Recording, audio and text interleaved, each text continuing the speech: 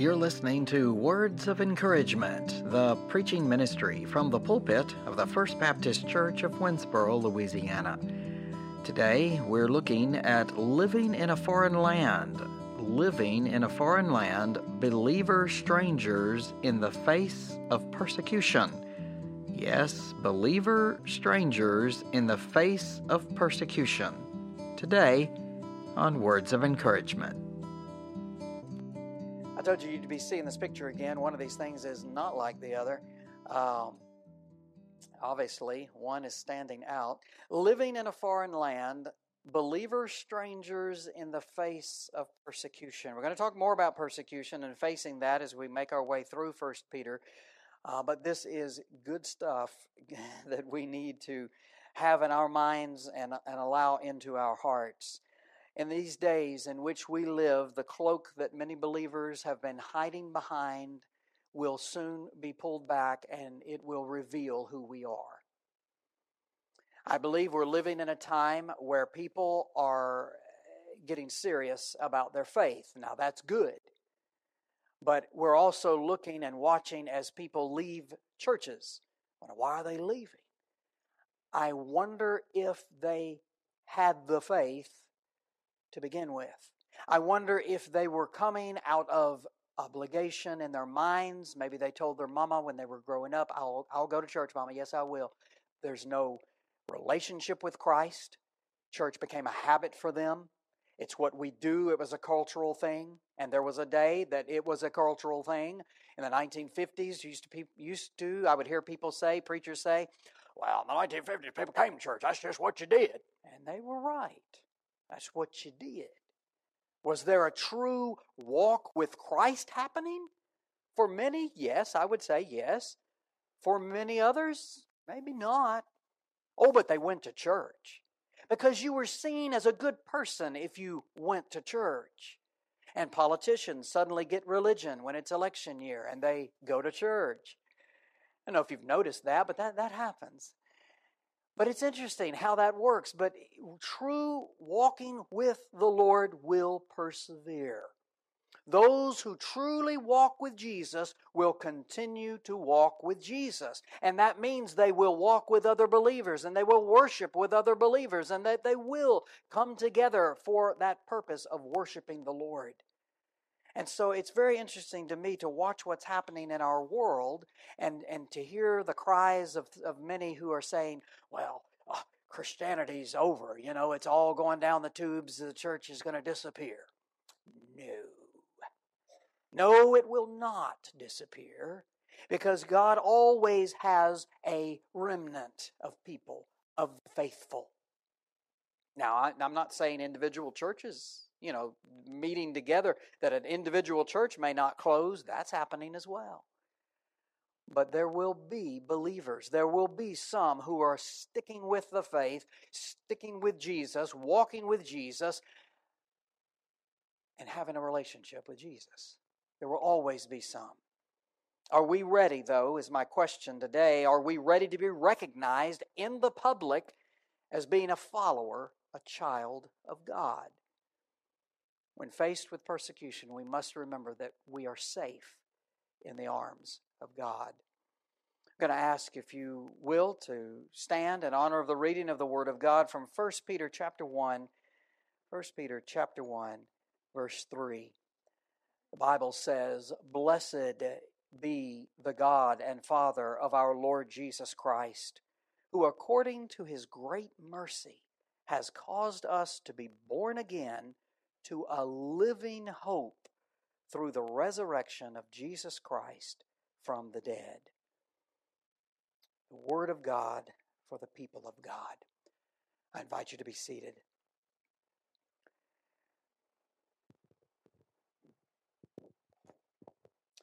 As we look at this today, Peter reminds these strangers, remember strangers living in a foreign land, he called them, in my version, it calls them aliens. They are people who do not belong in these lands, but they are there. And I propose the idea that you and I are strangers in this world. We are believer strangers in this world. There's a distinct difference in us in this world and us anywhere else, or anywhere else. It's that same thing. We're strangers wherever we go except for heaven. First Peter reminds these strangers living in a foreign land of the living hope that they have in Christ. As Peter writes to them, he seeks to help them to take their focus off of the persecution and to place it on what God has done for them. You see this in Scripture. There's a call to remember God. There's a call to look to Him. There's a call to remember what He has done for you. Because that's important. In a time of persecution, we focus on what? Ourselves. We focus on ourselves. We focus on the pain we may be experiencing. We focus on the audacity that someone would persecute me for my faith. Oh my goodness. And we have not been persecuted and with the full meaning of the word persecution in this country yet. It has not occurred. And yet there are people, there are things happening in our world that we can point to and say, oh my, look at that. The living hope he points us to. A living hope. It's not a dead hope. It's not a weakened hope. This is not a hope like, I hope I passed the math test because I didn't study much kind of hope. This is not the kind of hope that he's talking about here. This is a living hope. With Christ, it is a living and alive, a hope that is alive. How did this living hope come about? It was through the resurrection of Jesus Christ from the dead. Look at verse 4. To obtain an inheritance which is imperishable and undefiled and will not fade away, reserved in heaven for you.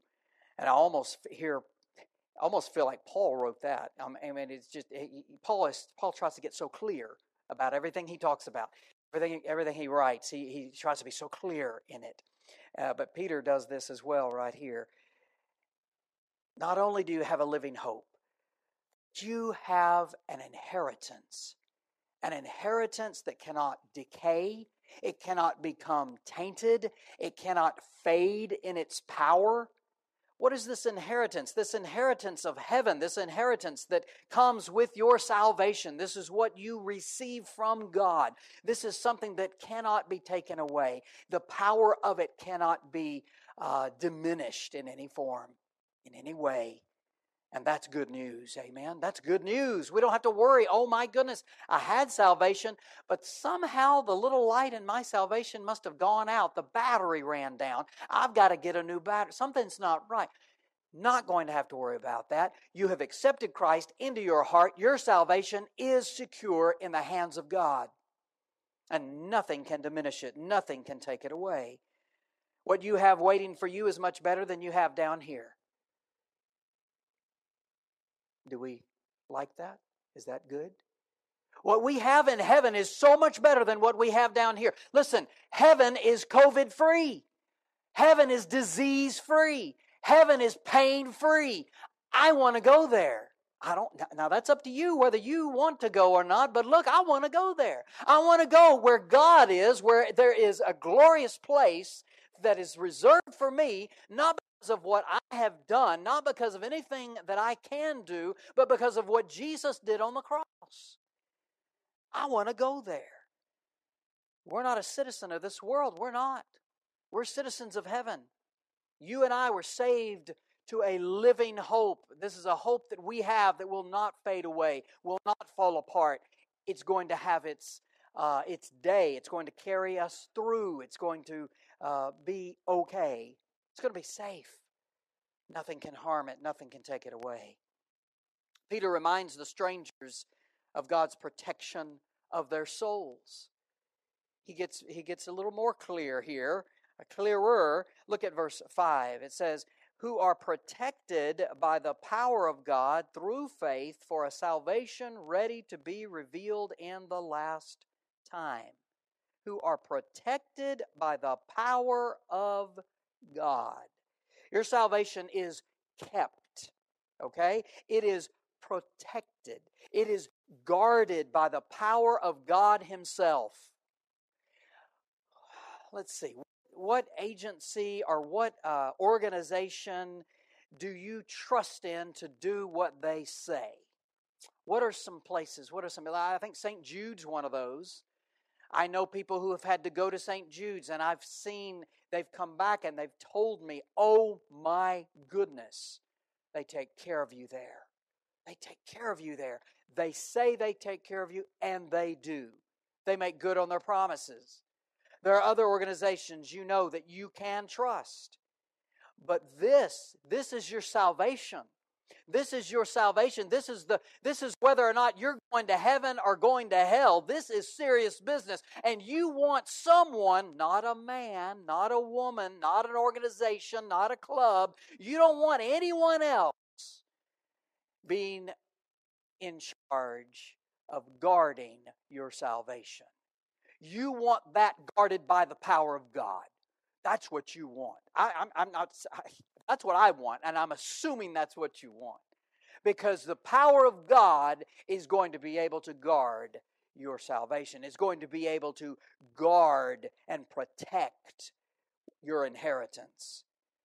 The word translated for us kept in King James and protected in the New American Standard means to be guarded, to be or become secure and kept under watch.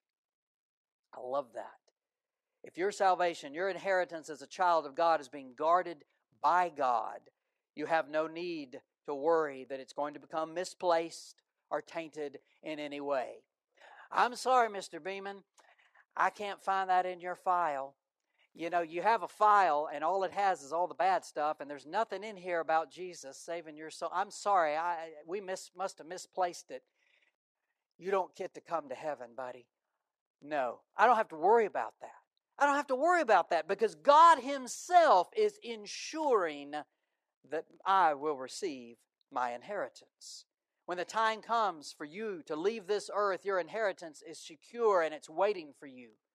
It's not going to be misplaced. Notice if this salvation is kept and guarded by God, then it is also not kept or guarded by us. Whoa, wait a minute. If it's guarded by God, then it's not guarded by us. That's a good point. If your decision to follow Him is real, your faith in Him will persevere. Oh, it will. You will be faithful to the end. Because if it's real, you will be. If it's not real, well then you need to go back and look at that. You need to go back and see, am I really trusting in the Lord for my salvation? Am I walking with Him daily? You see, it's a relationship. It's not just a one-time shot in the dark. It's not just a one-time, it's not like, I went and saw a concert. I bought a ticket and went, and it's all over now. No, you ask Christ to come into your heart to forgive you of your sins. You repent. You're turning away from your sins. You're walking with Jesus. That is an ongoing process there. That is an ongoing relationship that you should have with Jesus. So if there's something that's not happening in that area, if you have just said, dear God, forgive me of my sins, come into my heart and save me. Yay, I'm saved. If there is no further walk with Christ, then you need to look back and say, am I saved? Have I, am I serious? Has He come into my heart? Have I really been saved? It's time to look at that. Because when you leave this earth, that inheritance will be waiting for you if you are persevering to the end. Notice, believers must exercise faith to receive final salvation as well. Faith here is continuing trust or faithfulness. And they use the word to define the word. You're not supposed to do that. Peter did not conceive of faith as a single isolated act. Genuine faith persists until the day of redemption. That's real faith. Genuine faith, you're trusting in Jesus. Yes, I know there will be times when you do not trust in Jesus. Yes, I know that you will have tough times where you feel like, you know what, I got upset at somebody at church and I'm just not coming to church. Now, praise God, I don't know that has happened here. If it has in the past, maybe it has, I do not know. But in some churches, that does happen. People let petty little things like that get to them to where they just decide, well, I'm just not going to church. Wow. Really? You're going to allow a person to affect your relationship with God? Is that what you're saying? No, don't do that. Don't do that. I've always said, look, to somebody who says, well, I just think I'm just not going to go to that church anymore. I tell them, is that your church? Is that your family of faith? Is that where you have been for a long time? Yes. Then don't let someone else dictate where you go to church. You stay at your church. You go to your church. That's your family of faith. Just because you have a discrepancy with someone doesn't mean you give up on church. It means you need to get right with that person. It means you need to talk to that person. And there's a whole book of sermons on forgiveness in this book of his that can help us to deal with things like that. But our inheritance is for those of us who persevere, who trust in Jesus and persevere. And God knows the intent of our hearts. It is a faith that commits one to the keeping power of God.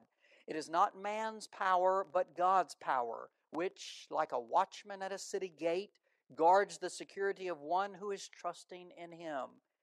Notice, we must continue to trust. David Brown, in his commentary on 1 Peter, said this. He said, the inheritance belongs only to those who endure unto the end, guarded in the power of God through faith. I like that. It is a now and later situation. The day you accept Christ into your heart, you were saved. The manifestation of that salvation, the full manifestation of salvation is not seen right away. It is, as Peter says, a salvation ready to be revealed in the last time. You know, we can't see heaven. We don't see it. We don't see Him. We don't see what it's like up there. We don't see our loved ones right now that are up there. But we will. We will. There will be a day when we will be there, and our full salvation, what we've been saved from sin, and I say saved from this nasty, chaotic world in which we live. We're going to be saved from that. We are saved from it now. We're not going to be here. We're going to be there with Him in heaven, to be revealed in the last time. When God's judgment day arrives, your salvation will be a reality. It will be truly manifested. You will be saved from His judgment because you trusted in Christ for the forgiveness of your sins. His death paid the punishment you deserve. No matter how bad things may be, no matter how hard you are tested in this world, you have an inheritance as a child of God that is secure as you are trusting in Him. None is being guarded by the power of God unto salvation if not walking by faith. You and I, stepping out in faith, walking with Him, trusting in Him, trusting every day that this is not it. This world is not it. There is a place beyond this place, a place that we call heaven. Nothing on this earth can corrupt your inheritance, destroy or lessen its power. Why? Because it's protected by God Himself. Boy, that's good news. I don't have to sit down here working hard to make sure that I get into heaven. I'm not working to get to heaven. I can't work to do that. God Himself, as I trust in Him, place my faith in Him, God is protecting my inheritance. As a believer stranger, your salvation is guarded by God. Well, the third thing I see, Peter informs them of the fact these believer strangers will face various trials. I'm afraid that's true. Look at verse 6. In this you greatly rejoice, even though now for a little while, if necessary, you have been distressed by various trials. Oh boy, that doesn't sound good. Or temptations. These believer strangers are to rejoice. What? How do you rejoice in the midst of testing and trials and temptations? How can anybody rejoice?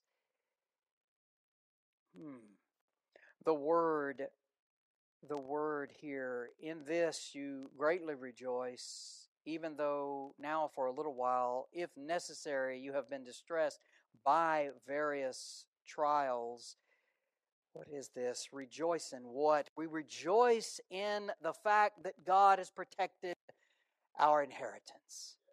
We rejoice in that. We rejoice. We look at the problem that we're facing. We look at the problem that is in our laps and that is in our lives, and we say, wait a minute, I've got heaven waiting for me. I've got a God who loves me, a God who's guarding my inheritance. I'm going to be okay. This persecution, this trial, this temptation is not too big for God. And I've got something better waiting for me. I've got something better waiting for me. It's focusing on the truth. Yes, the truth is you're in a trial, but the truth also is your inheritance is guarded by God. And you're going to be okay. That's the truth. That's what we must focus on. This life is all about focus. You and I, in the midst of various times of testing that we face, are to focus on our salvation. We're to focus on what we know we have. We're to focus on that which is protected by God Himself. As believers, strangers in a foreign land, they're going to face some various times of testing. Believers, strangers, though, are not like everyone else. They are different. They will experience trials because they are different and because God is molding them into the likeness of Christ. When God is in the process of making you into a new person, you're going to face people who notice. And you're going to have people that look at you and say, what's going on with you? You used to come with us to go, riding around town, drinking, whatever. You used to go with it. What's going on with you? And God is molding you into the likeness of Christ, and you're going to be different. He is separating you from the world. And we're going to experience trials simply because we're following Him. Look at verse 7. So that the proof of your faith, being more precious than gold which is perishable, even though tested by fire, may be found to result in praise and glory and honor at the revelation of Jesus Christ. The proof, the genuineness, the testing of their faith is more precious than gold. When God tests their faith, when God tests our faith, may it be found to result in praise and glory and honor at the revelation of Jesus Christ. When God tests us, may He be able to see we've been faithful. We've been faithful. Listen, but Brother Craig, I've messed up. I've done things that are against God. I've sinned. I know I have, and I know God sees that. Yes, but He's also looking for your faithfulness. The overall picture of your life, what does it speak? Does it speak faithfulness to Jesus? Or does it speak faithfulness to this world? What do people see when they see you? Do they see someone who occasionally, messes things up, but who gets back on track? Because if they see someone who is getting back on track, this track that they're on must be mighty important to them. This track that they're on must really mean something to them if they are trying to spend time getting back on that track after having gotten off of it. There's something that is inside of us that says, I belong to Jesus. And yes, it can be a t-shirt if you want to get one. I'm a child of God. Go get you a t-shirt that says, I'm a child of God. But if you do wear that t-shirt, let me warn you, you better act like it. Because if people see you wearing the shirt and you're not acting like a child of God, you're thinking right now, I'm not getting a shirt like that. I'm not going to do that. Doesn't matter. People know that you go to church somewhere. They do know. They know that many of them know that you say you're a Christian. So they're watching. They're watching. This world is watching all the time. When you and I are tested, my prayer is that we will show ourselves to be faithful to God. You will face various trials as a believer stranger in this world. Let me tell you, let your faith win out. Let your faith win out. The last thing we see, Peter urges these believer strangers to love and trust Christ. Verse 8, and though you have not seen Him, and that is huge, and though you have not seen Him, you love Him. And though you do not see Him now, but believe in Him, you greatly rejoice with joy inexpressible and full of glory. Warren Wiersbe says, Satan wants to use life's trials to bring out the worst in us, but God wants to bring out the best in us. If we love ourselves more than we love Christ, then we will not experience any of the glory now. The fire will burn us and not purify us. If we face a trial, we need to take the love that the Holy Spirit has placed in our hearts, and we need to turn to Christ. Then we will find that the poison of the trial can be replaced with the healing of God. Turn to God. Turn to Him. Our love and trust in Christ can help us in times of trial. There was an elderly lady who fell and broke her leg while attending a summer Bible conference.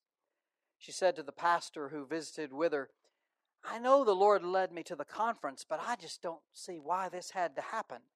And I don't see any good coming from it.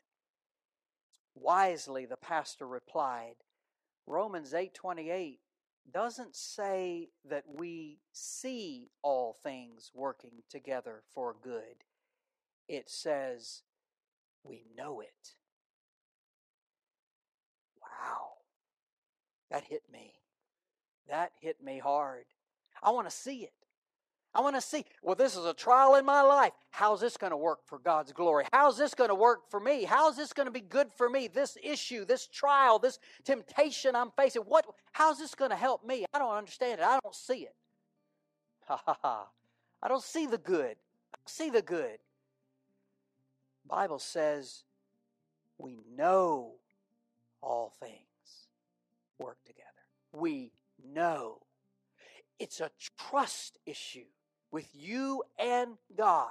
God, I don't see how this is going to work out for my good. I don't see it, but I know that it will.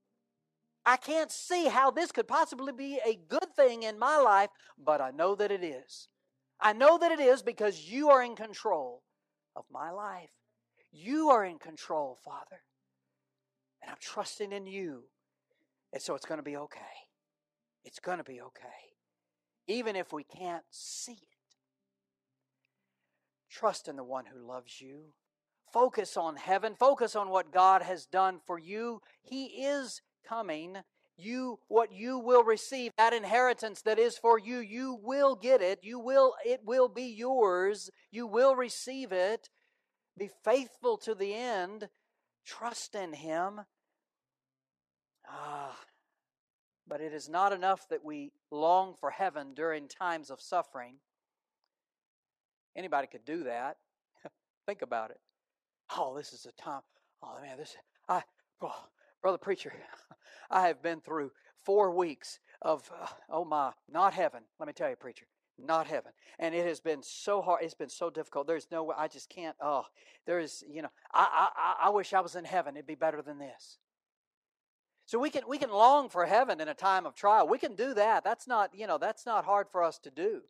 What Peter urged his readers to do, it was to exercise love, faith, and rejoicing. The readers themselves might experience some of the glory of heaven in the midst of suffering now. So you long for heaven, yes, but you focus on Him. You rejoice in the fact that you have a place that is better than this. You have a place that doesn't have trials and temptations, not all this sickness, not all this chaos, not all this mess that's presented to us, all this mess that's presented to us in movies, on TV, and all around us. We have a place that's better. And Peter says, you need to focus on that. Because why? Because you're there if you've trusted in Christ. There is a better place. Look, I can get up in the morning when I was a little kid, if there was going to be a field trip at school that day. Oh man, I can get up early. I can be ready because I was looking forward to it. Now test? Well now, oh my, drag me out of bed. Drag me out of bed. Just help me get to the door. I don't want to go take the test. I don't want to do that. But if I have something that I can look forward to that I know is going to happen, then I'm ready to go. And Peter says that's the attitude. That's where you need to be. That's where you need to be. You're going to face persecution. There will be times when people, because of your faith, Understand, it's not, oh, I got persecuted. Somebody, I pulled out, and I accidentally pulled out in front of somebody, and they just got all mad at me, and I got persecuted. Okay. That's not religious persecution, okay? That's not religious persecution. Religious persecution is you're being persecuted because of what you believe about God. That is persecution. And so when we get to those days, which I believe it's happening, I think we're going to get there. I really kind of feel like it could be during our lifetime, right here on this earth, where we watch and experience some true religious persecution in our own country. I could see it happening. Do I want it to happen? No. Is Brother Craig over in the corner praying, oh God, send the persecution? No, I'm not. But I can see it happen. I can see the wheels turning out there. And I can see what's happening, the way people are thinking, the way they're looking. I'm already, they're already calling for the end of Christianity. They're calling for the end of churches, and I've seen many articles that are just doom and gloom about God. And I think, you know what? I know that there's some people that come to church on a Sunday morning with me who believe, and I know that they are seeking to follow Jesus.